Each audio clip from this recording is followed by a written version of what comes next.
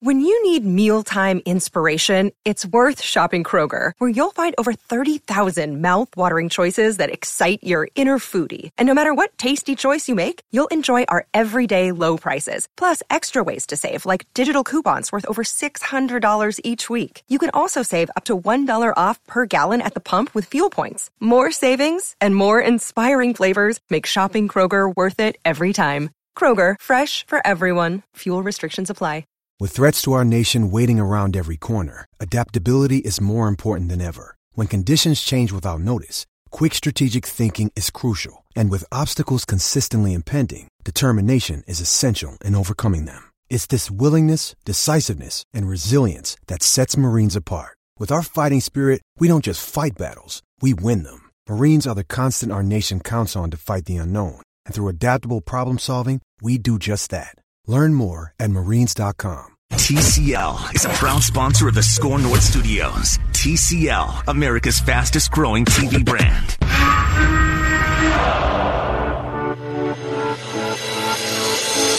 It's Purple Daily. We got a lot of eyes on Kurt. You know, you got Glenn in there, you got me in there, you got Kevin, who's coached quarterbacks, and Rick Dennison, who's coached quarterbacks. And I think as coaches, you're always trying to find out what your guy does best, how you help him play at his best. So, making quick decisions, getting rid of the football in this league, you just can't talk about that enough, because it's a game where if you hold the ball, bad things happen. So, we just tried to put a big point of emphasis on that. And the way Kevin has called games, I think has been the most important thing with how Kurt's been able to translate that to Sundays. That's Gary Kubiak. This is Purple Daily on Score North on 1500, scorenorth.com, and the Score North mobile app. If the voice didn't give it away, you can stream us live on Twitter, Twitch, and Facebook at Score North, and you will see quite clearly I am not Matthew Collar. I am not tall, blonde, skinny, and blue-eyed. I am short, portly, and brunette with brown eyes. I'm the exact opposite of Matthew Collar, but we do have Sage Rosenfels, our journeyman QB here at Score North, alongside for the hour. Sage, how are you this afternoon, sir? I'm doing great. Historic day in America. The Vikings coming off that huge 1-100 win on Sunday. Historic day in America? Well, a week, that Okay. 1-100. It was 1-100 that comeback. So we should still be celebrating that today? Is this I think so. That was a big deal. A week-long national holiday. Yeah, I tell you what, we've been waiting for the Kirk Cousins to lead us to the promised land in a big game where they're down, and it happened. Okay. So I'm super excited about it. You bring up two things that I've talked about with Collar and others. I had some things scheduled. We'll get to those, though. But you bring up two things that I think are interesting. One is that Collar, among others, would try to poo-poo that win, dismiss it because it's a bad football team in the Denver Broncos. I feel the same way that you do, that you're the first team to do it in 100 tries. There have got to be bigger underdogs who had bigger leads against better teams than the Minnesota Vikings in the past, who held on to those leads over the course of those 100 games. That's impressive no matter who you did it against, and I think that's a good Denver defense that you did do it against, Sage. It was, and the nice thing about it was, I think what Collar would maybe do, as you would say, to try to maybe chill the enthusiasm a little bit, is say, you know what, they basically scored 3 touchdowns in the second half. If they just basically executed better and the defense let a couple guys open deep, which is bad defense, and which is true. And Kirk did a really nice job, but he didn't have to do anything amazing. I mean, the things that we've seen over the years from other quarterbacks, amazing play of, Rodgers, double Hail Mary to win that one, or bring that game to playoffs, or things like that, right? Miracle type things. And Kirk didn't do that, but what he did was execute at a really high level, and this offense executed at a really high level when it had to sort of be perfect. And that, I think, is very exciting to go, you know what, when things are hitting on all cylinders, and maybe it doesn't always happen for a half, but, against that same defense, and they come out and get those little details, and they do hit those things. I mean, Kirk can, be super accurate deep down the field, and he's mobile enough, and this offense is just good enough. They've got a lot of they're missing their number one wide receiver, number one, number two, with Thielen, and yet, boom, to do that, that says a lot about the other guys as well. That makes this thing, interesting as we go down this playoff run here, coming December coming up. And the other thing that you brought up, which I've discussed with others, I think I brought this up with you when you joined us on Mackey and Judd with Rami, and you do that every Thursday at about 4:20 on that show, which is that a lot of people were saying, hey, Kirk finally did it. Kirk finally pulled off the fourth quarter comeback. And I said basically that game, and people say I'm being a Kirk hater when I say this, but I'll give you the flip side of it too, Sage. That game proved to me what I've said about Kirk Cousins all along, which is that he is exactly as good as what is going on around him. And in the first half, a lot of things were going wrong around him, and Kirk Cousins didn't look great. Second half, things started going better around him, and Kirk Cousins looked a whole lot better. So I don't give him a ton of credit. He deserves his share of the credit for that comeback win on Sunday. And like I said, I was impressed by the Vikings being able to pull that off. But I also don't give him the blame in a game like what we saw in Kansas City, where everything went wrong around him for 4 quarters, and he couldn't do quite enough to overcome that. I'm not. Well, listen, there's some quarterbacks out there who can sometimes make up for missed blocks and a lack of execution by fellow teammates, right. and that's how you say a quarterback makes his team better. Russell Wilson, Dak Prescott, obviously Lamar Jackson, Pat Mahomes, the thing he does, Deshaun Watson, even like Carson Wentz and Matt Stafford and those types of guys, Kyler Murray. Those guys can make things happen when the pocket breaks down. Kurt is just not great at that. Occasionally he does, but more often than not, plays over and hopefully doesn't fumble. We move on, we punt, it seems like most of the time, which to me goes to show of, as I came onto the show here at 2 o'clock, you had Gary Kubiak's words. And, man, that brought me back. Because I listened to that guy talk for 3 years. And I wish that he could be, in more press conferences or more, times he gets interviewed, because I think people who love the Vikings can see why Mike Zimmer would speak so highly of him just a week ago. Said he's the greatest thing that's happened to him in his football life. Yeah, and you listen to that guy. Or in his life, I think he said. He's I don't know. There's just something about it that the way he talks and the way he coaches and the way he thinks. And what I always believed in that offense, his style of offense, and since he was a backup quarterback himself, for most of his career, that, as a play caller, as an offensive coordinator, you want to make the job as easy as possible for your quarterback. It's a hard position. It's a position that has to make all these decisions. They get the ball pretty much in every play. There's a lot of bad things can happen in football, and so it's a super important position. And I think what Gary's belief is how can we make it as easy as possible for any quarterback, even the best ones. You're seeing that with sort of Aaron Rodgers now, sort of going back to a more traditional under center in Green Bay. Like, let's make it easier on Aaron and not try to put the weight of the whole world on his back to carry us in these shootouts all the time. And I think what they do with Kirk is that they try to make the game sort of easier for him. And when things are executed, man, he is extremely accurate. He doesn't miss very often. He has a big arm. He obviously can sort of manage the game from, being smart enough to know what's going on and the checks and the audibles and all those types of things. But he's not a playmaker. He's an executor.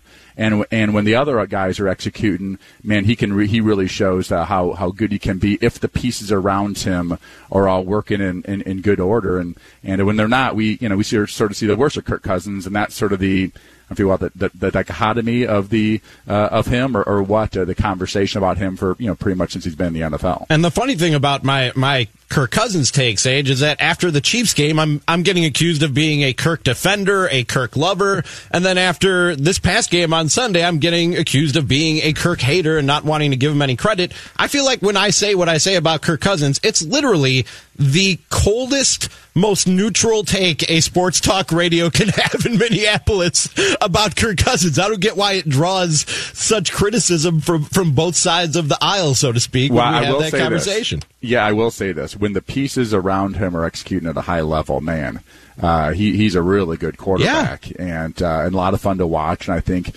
if you want to go back to, the decision to give him the big contract, I think the decision to bring in Gary Kubiak, and that obviously, and you're seeing what I also love is you see Gary's respect for Kevin Stefanski. Mm-hmm. I mean, he talked about the play caller, the guy who was calling these plays to put his quarterback in a good position, because if the quarterback is successful, the offense is successful. And Kevin Stefanski has done an excellent job for the most part this year of that, and I think that should be noted because that's not an easy job to try to be sort of perfect and realize, like, if we screw up one time, we get one sack, we get when one guy misses or whatever, we they don't do a good job of coming back from 2nd and 17s or 3rd and 12s. That's just a really bad place for them to be in. But other guys in the league, guys like Russell Wilson and Pat Mahomes, those types of guys, like, hey, we got a decent chance of making something happen because those guys have such athletic ability to buy time and possibly work something down the field. It's Purple Daily here on Score North. Rami Makloff in the TCL broadcast studios along with Sage Rosenfels. There's an article up since we're talking about quarterback play, and that is your area of expertise, Sage, at SI.com about a possible drought in quarterbacks about to hit the NFL. And I'll spare you all the machinations and details of how we got to this point. We know how we got to this point. Injuries, retirements, etc. over the last few years to some big-name quarterbacks. But I'll get to the meat of the article where they say, I count 9 teams, Dolphins, Patriots, Chargers, Broncos, Bengals, Titans, Bears, Panthers, Buccaneers, who could be in need of premium starting quarterback talent next year. And they compare that to...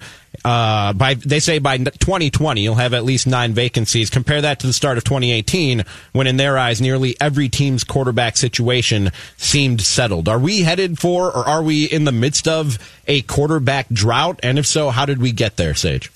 That's a really good question. I really thought about that. I have not I'm not like a commodities trader, so I'm not looking at futures and all these types of things, down the road, 2022. I got this list of the 32 best quarterbacks in the league, sitting in front of me. And as I go down it, the fact that Tom Brady is at 15 and Jacoby Brissett's at 16, that makes me feel really good because I think those guys are good players. Mm-hmm.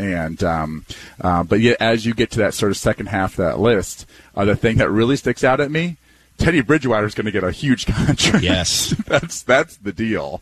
Is that if Teddy, Breeze stays healthy and Teddy's sort of proven that he can be a winner, he's going to get a huge contract. We'll see what that number is. But, I don't know. I think there's always your half dozen at the bottom, somewhere between, 5 and 10 teams or sort of at least feeling that they'd like to upgrade. I think everyone knows there's a difference between, 25 and 10, and you'd like to be in that top 10, even top 15. I sort of always had this belief if you have one of the top half quarterbacks in the league, you've got a chance to win the Super Bowl. If you don't, it's going to be one of those rare situations like those, the Dilfer and the Ravens, or one of those things where the quarterback wasn't great and they won a Super Bowl. They usually are. So it's a constant journey to try to find them. I do think the success level of guys like.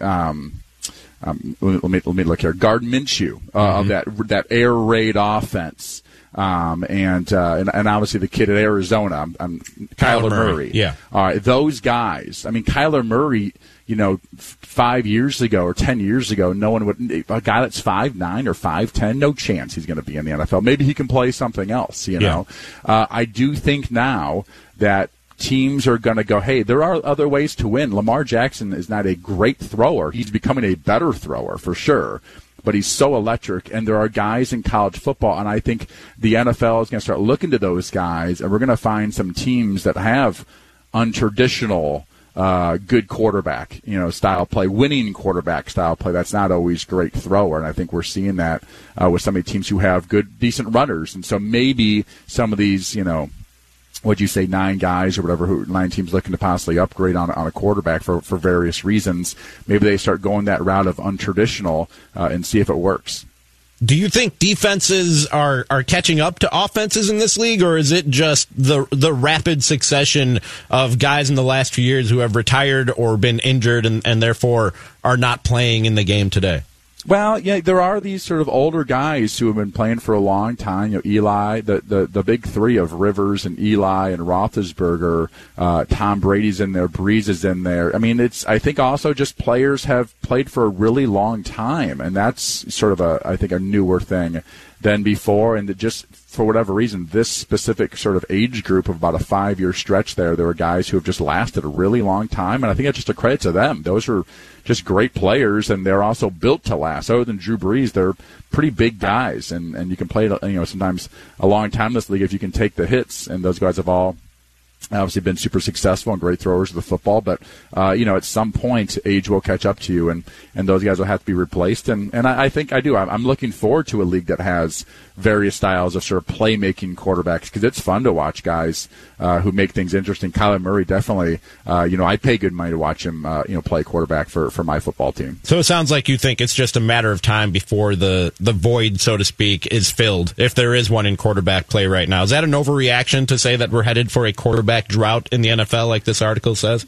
I think, I can see that it's always sort of a roller coaster. It's like the coaching carousel. Sometimes it's like 3 guys get fired, and sometimes it feels like it's 8 or 10 guys get fired, right? So it doesn't, I don't know. It's hard to predict the future. Brady says he might play for 4 more years. I mean, who knows? Who knows how Drew Brees, how long he wants to play for. So, I think you just don't know. There's usually guys like Gardner Minshew who end up, that's the type of guy who could end up being starter for some other football team, or Mason Rudolph. Maybe he gets a little bit better. You have no idea, but I think there's always an ebb and flow, and there's always teams looking to upgrade. It seems like there's about 5 to 10 teams every year that wish they had a better quarterback. And the Vikings, you could have that weird conversation of like, what do they do with Kirk? He's going to have one more year left on his deal. That gets us to that whole part of after that was it the second game of the season, the Packer game. You're like, man, what do the Vikings do now? Because this is we've been through 18 games of this, and it's not looking like this is a good investment. But then fast forward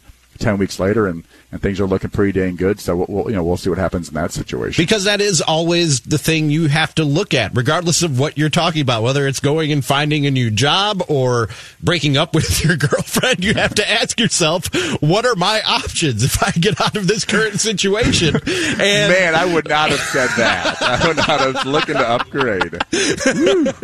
She knows I'm a comedian. She's cool with it. But that really is something that you have to consider, because I know most Vikings fans, up until the last 5 or 6 weeks, they look at $28 million and a guy who's probably not going to want to take a pay cut, because that's not the way the NFL works. And you go, I don't know if I want to get in to Kirk Cousins for $28 million a year or more for another 2 or 3 years. But then you look around at the options and you go, maybe that is a good deal when you look at what the other choices are around the league. I will say this. I think after the season, the Vikings need to look at, do they want to draft somebody? Like, even if they want Kirk, obviously, for next year, which I would assume they would at this rate, and maybe do an extension with him. But, do they have an interest if the right player falls to them and they think they can, that player can be productive in this offense and be sort of the guy of the future, and maybe even an upgrade, maybe somebody more athletic that actually fits the offense a little bit better, because of more athleticism. That is that player available, and will they be in those situations where they draft somebody, and even though they're happy with the quarterback situation, but why not start to get a guy ready for the future, even if you again had to sign add another year onto Kirk's contract or something like that, and have that guy sit for 2 years. I think there's going to be some interesting options, and either way, it's nice that Kirk is playing so well. And making that contract, much easier to swallow. You brought up Drew Brees and Teddy Bridgewater in that same situation a couple of times, and speaking of options there, do you see decline in Drew Brees, and do you think that if the Saints see decline in Drew Brees and they see the end is near for him, maybe another year or two of productive quarterback play out of Brees, that maybe they just start on the future and say it's been real, Drew Brees, and move on and keep Teddy Bridgewater as their starting quarterback? Or do you think that's maybe too much of a reach? I got to think that Drew and the team, it won't be one of those situations where if they decide they would like to move on, I think they'd all be honest with each other. I would assume that they'd be probably pretty fine with Drew coming back. I think he still plays at a good level, and a level where you can win championships. He's got all that experience. He just doesn't have that big arm, and as you get older, his arm's not getting any stronger. Never had a strong arm in the first place, and so if they can find someone that they think is better, is it Teddy Bridgewater, who I believe is a free agent after the year. Yeah. So they'd have to give up a big number to him. So I think they're just going to have an honest conversation, and I can see Drew, if he feels like this is it for him. I can see him being fine if that's what whatever's best for the team. He is truly like whatever's best for the team. I feel like a type of player. So I guess we'll see. I haven't thought about it too much, being that what I believe and what I saw a couple of years ago with the Minneapolis Miracle was that he has a really good pretty young football team. And I always thought that would probably motivate him to play, 2, 3, 4 years more, because, this is a window that the Saints, probably, in my opinion, the most athletic and talented Saints team that he's probably had since he's been there. But you're not going to pay 2 starting quarterback salaries, right? So they're going to be faced with the decision of, do we want to keep Teddy Bridgewater or do we want to ride this out with Drew Brees at the end of the season? That's what they're facing at this point, right? Yeah, they are facing that. And again, I haven't watched the Saints enough. And watched Brees enough after he obviously got hurt and missed that, whatever, it was a month or so. And so, but my guess is that they still think pretty highly of him as a quarterback. I know the first game he came back, he threw the ball like 45 times and for 3 touchdowns and a really nice win. So I think he's got some left in the tank. He stays in incredible shape. I don't think there's a quarterback out there who might be in better shape, other than maybe Lamar Jackson or something, or Deshaun Watson, the way those guys run around. But Drew keeps himself in great shape for a guy who's 40 years old, and I think can play for a couple more years if he so chooses to. Sometimes you see a guy like Drew Brees, at least I do, and this is probably the worst in me coming out and just jealousy and whatever other bad qualities I have, Sage. But you look at him and you go, is that guy really real? Because he seems too perfect. He always says and does the right thing. Like you said, he seems like the ultimate team player and whatever is best for the team and a great leader. He does the rah-rah speeches and gets the whole huddle going before the game. But you're saying that's real, that's really who that dude is. It's, that guy, he is authentic. I think players, he is so driven himself, and he has such a high he has a high level of expecting himself to be at the highest levels, and I think everyone just sort of raises their level to try to match Brees. He's very serious when it comes to sort of being on the field, but he has a sort of lighter side of him that people seem to enjoy. He sort of has he's had a good thing going, and I remember talking to Marquise Tuiasosopo. Remember that name? He was a second-round draft. Well pronounced. Marquise Tuiasosopo. Well done. He was a second-round pick my year, 2001, and they played in the Rose Bowl together. And Brees is coming off a career at Purdue, not really a football school at that time, and now they're in the Rose Bowl. And Brees got hurt. It was sometime around halftime or whatever, and I think that Washington was behind, but they were coming back, or they took the lead. And Tuiasosopo told me this story. I don't know if it was at the Combine or where it was, and he said when Drew came back out of the huddle and the whole crowd cheered, and he sort of jogged out and looked like he was going to play or start warming up, he's like, I knew a lot of people knew at that moment we were probably going to lose. There's just something magnetic about him.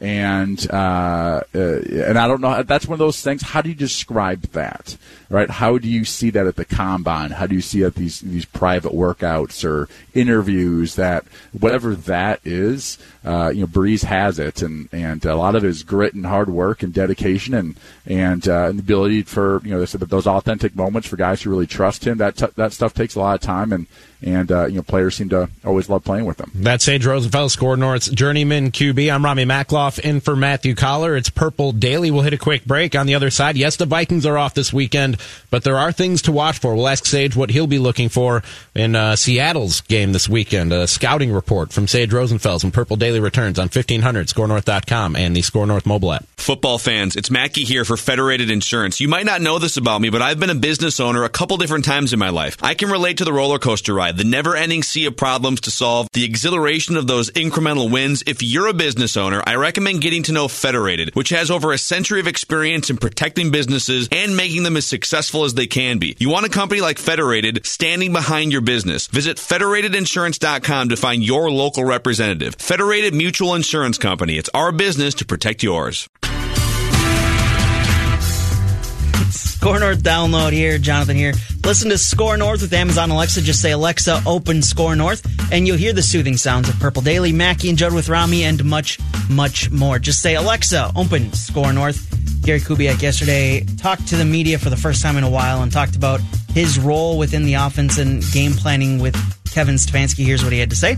You know what? It's really been special. I know it's a unique, title or job in this league, but Zim and Rick could give me a chance to do that. But, it's been fun for me. It's, I'm able to sit there with Kevin each day as we game plan and get ready to go do things. I'm able to be with him in his ear, on a play-to-play basis as he calls the game on Sunday. So I think it's been really exceptional. We got a really good blend of experience on our coaching staff. I'm talking offensively, and some bright young minds. So those things go together, and Kevin's the one that's really pulled everybody in the same direction and done a great job with it. That's been your Score North download. Now back to the final segment of the day of Purple Daily, because we've got a 3-hour special Mackey and Judd with Rami, and stay tuned for that because we'll tell you how you can get your hands on a pair of Gophers hockey tickets for this Friday, Gophers versus the Badgers. Really? Yep. I did not know that. We've got a couple pairs of them to give away during the show today. But bonus hour, like he said, of Mackey and Judd with Rami. It starts at 3 o'clock and will go until 6. But it is Purple Daily. Rami in for Matthew Collar in the TCL broadcast studios on 1500 ScoreNorth.com and the Score North mobile app, as well as streaming live on Twitter, Twitch, and Facebook. Vikings off this weekend, Sage Rosenfels, but the Seahawks aren't,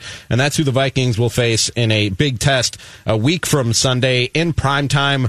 If I'm a fan sitting at home on my couch, I don't know as much about football as Sage Rosenfels. What am I watching for in that Seahawks game as it relates to, from a scouting perspective, for the Vikings a week from now?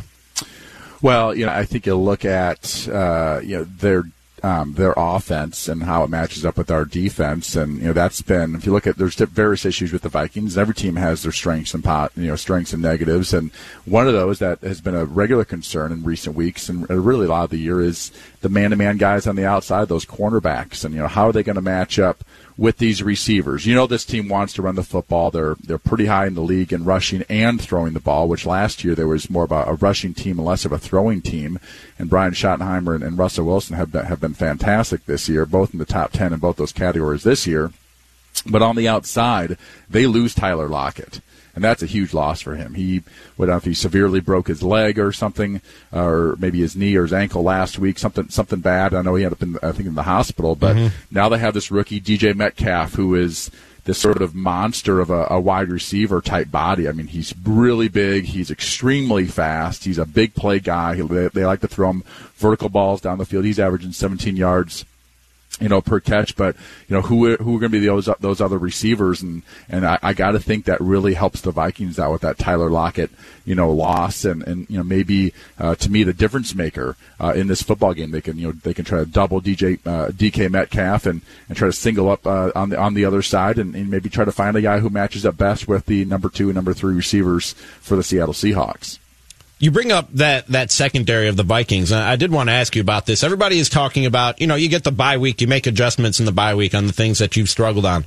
The Vikings secondary has been just torched, and especially their cornerbacks, specifically their cornerbacks have been torched for the last 6 or 7 weeks.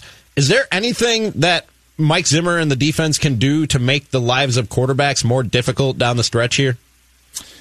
That's a good question. I mean, you always can find new blitzes and try to come up with things that these quarterbacks haven't seen and O-lines haven't seen. They've been generally sort of this is what we do, and we have some different looks, but they aren't exotic or whatever, and maybe you try to do some more exotic things, in particular on those 3rd and 6 pluses, third and 8 pluses, where a quarterback has to hold the football a little bit longer. He can't just sort of throw a hot route and get it out, and you can try to design something that gets to him. And of course, every time you do something like that, maybe give up a little bit in the back end, but maybe try to play some sort of zone coverage out of it, and have some D linemen dropping out, and have guys sort of displacing in more zone coverage, so those guys aren't just getting one-on-one by themselves, and teams can just sort of pick on those guys on the go routes and the stop routes and the slants and those type of things on the outside, which they've been struggling with this year. I was watching the end of the Broncos comeback on Sunday, and Jaron Curse obviously stepping up and making some big plays in the absence of Harrison Smith.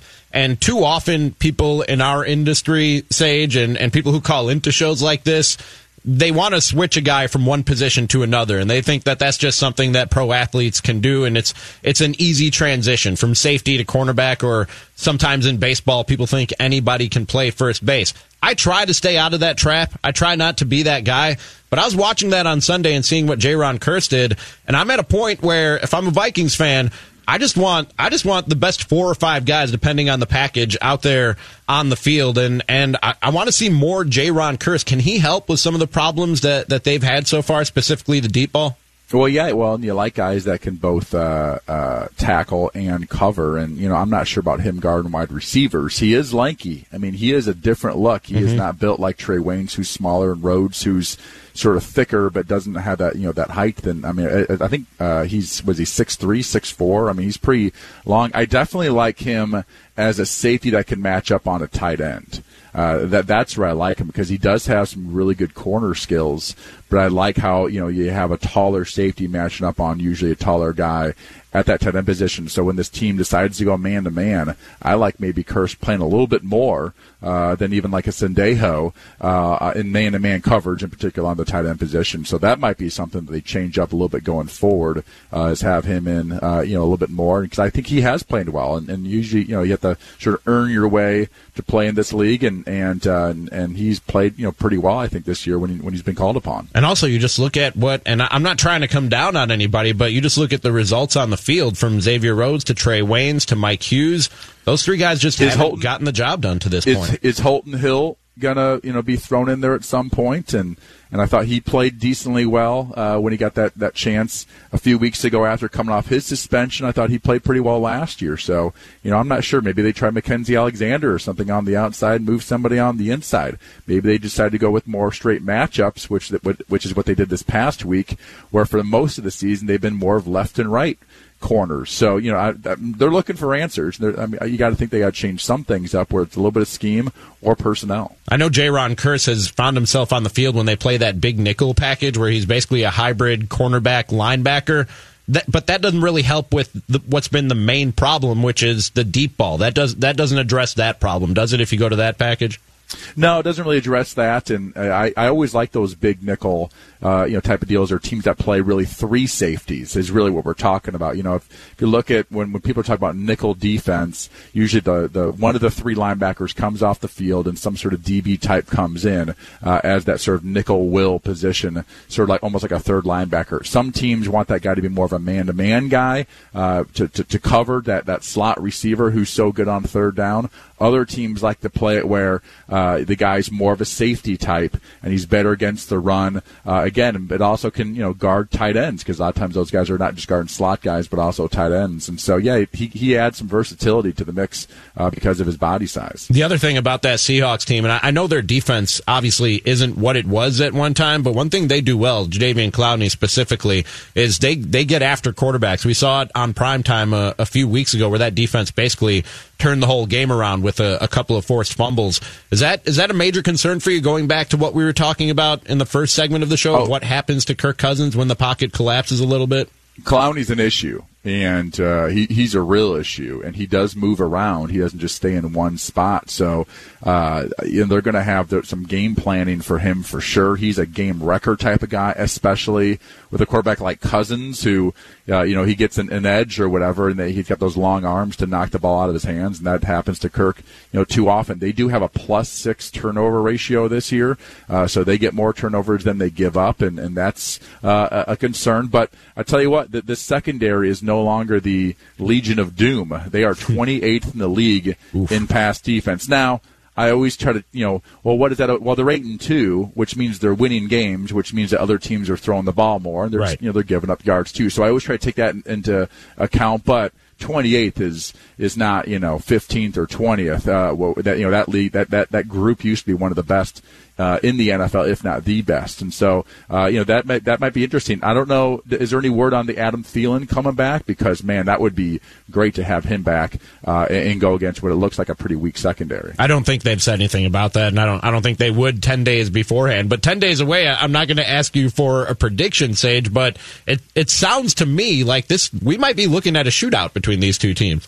Yeah, it should be interesting. Neither defense has played great this year, and the secondary seem to be a bit of a weakness. So, yeah, it might be a passing game, passing style game with quarterbacks with really high completion percentages. But they both have generally had good defensive lines in the past, and obviously it's a lot of fun watching Russell Wilson play. I'm looking forward to that matchup and see if this Danielle Hunter and Everson and the crew, if they can get after him, because he is a really good quarterback. He's a guy that can extend plays.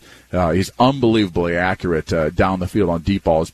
Maybe the best of anyone in the league of hitting guys down the field, but he's missing that number one wide receiver, and that's a real issue, and that's sort of been his go-to guy for the last few years, and to not have him, not only have a rookie as your number one wide receiver, that's a big drop-off. It's Purple Daily with Sage Rosenfels, Rami Makloff in the TCL broadcast studios. You can see us streaming live on Twitter, Twitch, and Facebook at SKOR North. There were a few stories around the league I want to get your thoughts on, Sage, starting with Mitchell Trubisky. I know you're the Trubisky expert for 670 The Score down in Chicago, and he was the center of some controversy on Sunday night when he was removed from the game with under 2 minutes left, and it looked like a benching, and then they said there apparently was a hip injury. I'm not here, and I don't think anybody's here to call Matt Nagy a liar blatantly, just outright accuse the man of lying, but some things aren't adding up to me and others in this whole thing, Sage. Like, he told the training staff, the medical staff, before halftime that he had this hip thing. Matt Nagy then says he found out about it 2 series before he was pulled. And the last call that Matt Nagy made for Mitchell Trubisky before he pulled him from the game was a read option where he could have had to run with the ball had he read the defense that way. What do you make of all that? Do you think he was benched and we're not getting the full story here? Man, there is a lot to unpack with this one. For one, the play happened right at the end of the first half, and he played basically the whole second half until replaced with 4 or 5 minutes left in the game or something like that, maybe 3 minutes left in the game. So, he didn't come out right away. They'd scored 7 points in 3.5 quarters of football. They're down by 2 scores. The game really is over, and he gets replaced, and it becomes this whole, why was he replaced? I will say this. I watch a lot of Bears games. Mitchell Trubisky has his challenges. He's not the greatest quarterback in the world. There's some times where he's not good at all. He misses guys who are wide open, makes some bad reads. There are times where he does things that I'm like, wow, that was a heck of a play. He is a heck of an athlete, and he's a guy that sometimes can extend plays and does have a big arm and can make some good throws or whatever. But I will say this. That offense, I would hate to play in. That's just me personally. So that offense is the opposite of the Vikings offense, of what we talked about at the top of the show, of the quarterback just sort of has to be the executor and everyone. I mean, the offensive line is really bad. They don't run the football at all. He's in shotgun all the time. He has to be sort of like the Steve Nash, of that offense, where it's constantly wheeling and dealing and making things happen. They ran 2 bootlegs in the game last week. One he ran for 5 yards, and the other one he threw a 15-yard comeback. Why aren't they trying to run more bootlegs and get him out of the pocket? He's not a very good pocket passer, but yet they're just in shotgun. They leave him in the pocket. He's trying to read things out, and he's getting terrible amount of pressure from his offensive line, who there's no threat to run against them. There's rarely a rollout or a bootleg, so that line just knows where he's going to be. That's not a good situation to be in. That's not the quarterback's fault. That's coaching. And I'm a big sort of believer from what I see that, I understand it. Nagy has his system. He's coming from the Andy Reid thing. They have Patrick Mahomes. Completely different deal there. Completely different deal. You can't treat him like Patrick Mahomes. You can't treat him like Patrick Mahomes. Right. You can't treat Kirk Cousins like Patrick Mahomes either. So I look at Trubisky and I go, I wonder what he would be like in this Minnesota offense. I'm not trying to say the Vikings should chase him or whatever, but this offense or the Rams offense or some of these other offenses that they run a lot of this bootleg stuff, and they can get him on the edge, and he's not sitting in that pocket. He can hand the ball off. He can do play action, in which sometimes there's really wide open guys in play action. They never throw the ball down the field unless they're basically just straight go routes, because they don't do any play action. So it's hard to throw the ball down the field when you're in the pocket. It just really is. And the Vikings, I think, do a great job of helping out their quarterback, and the Bears do a terrible job of making life easy on their quarterback. And to me, that's Matt Nagy. And so I'm not much of a fan. I have not seen much. I'm starting to go back to maybe last year it was that sort of one-hit wonder first year. Things sort of went their way, but really their defense won them the vast majority of those games last year, way more than their offense. And Vic Fangio's now gone, and that defense hasn't been quite as good.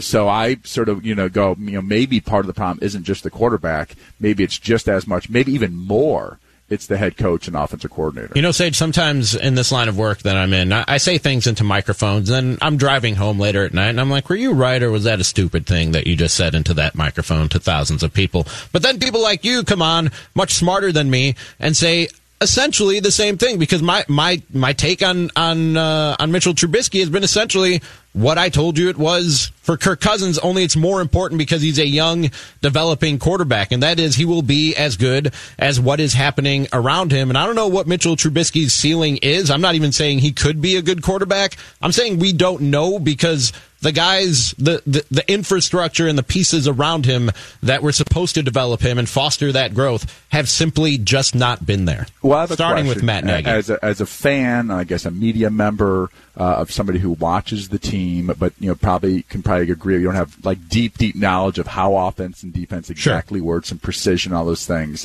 When you watch a Vikings game, do you see where like the pieces of the puzzle sort of fit together? You've got this run, and you've got the play action, and you actually can see them develop sometimes. You can see the stretch, you can see the defense getting out of position. That Kyle Rudolph touchdown, wide open. Right. But that has to do with the details in the running game and the other tight end and all these things. And some coaches, I think, do a much better job than others. And I watched that Chicago game, and to me, it looks like it's a team that just runs these various plays out there, trying to get guys open, but they're just sort of these random plays, and one doesn't have anything to do with the other, and formationally or whatever, they're just all these plays that the quarterback has to figure out what's going on. And I don't know, if Peyton Manning would have that much success in that style of offense. The tight ends or the offensive line is constantly by themselves.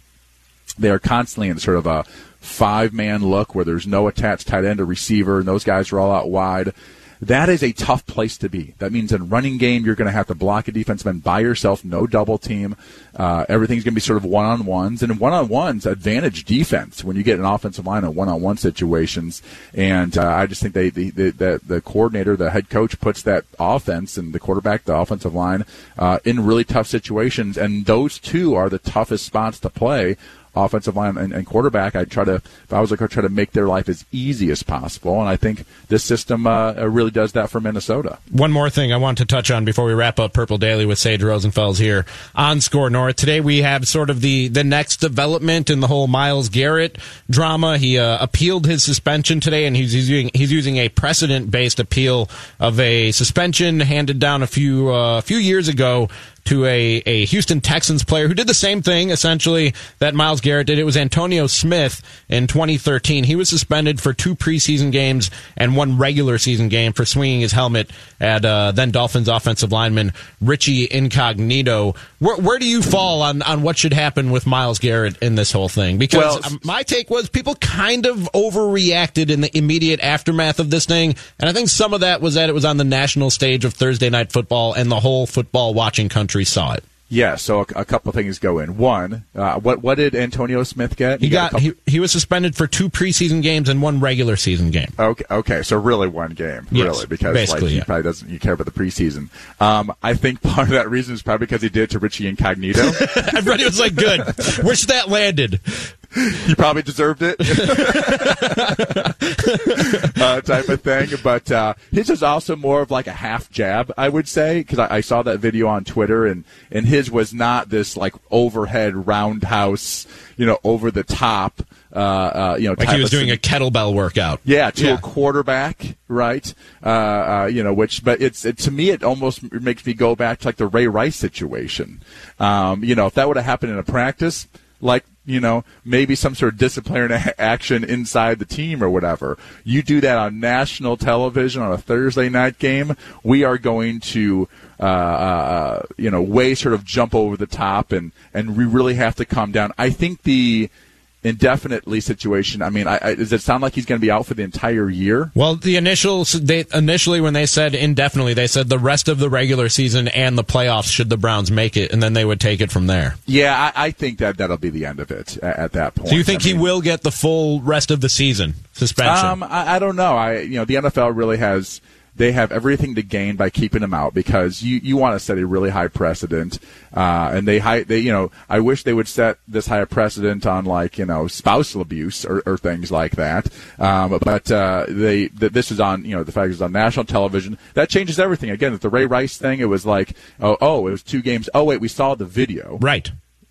Everyone saw the video. Now we have to go over the top, and the guys. They're doing what the NFL always does, which is they are doling out punishment based on completely inconsistent, based on reaction rather than the action of the player that they're suspending. And you know what? What's interesting is that Roger Goodell's dad was a senator. Isn't that just interesting? Isn't that just amazing? Right out of the political playbook. Let's just not actually go off of what well, let's just go. Let's just see what the flavor of the wind is blowing or whatever. And we'll make our decision based off that. And I think the sort of open-ended thing that they said indefinitely, it sort of allows them some wiggle room to try to see what direction the wind's blowing in a month and a half. And the other thing that happened today, because everybody's back at practice after the usual Tuesday off for NFL teams, is at Steelers camp. Mason Rudolph basically accepted and owned his part of the blame for what happened, which I was saying on Friday and getting killed for on these airwaves. But almost simultaneously, while he was saying that, in a different room in the Steelers facility,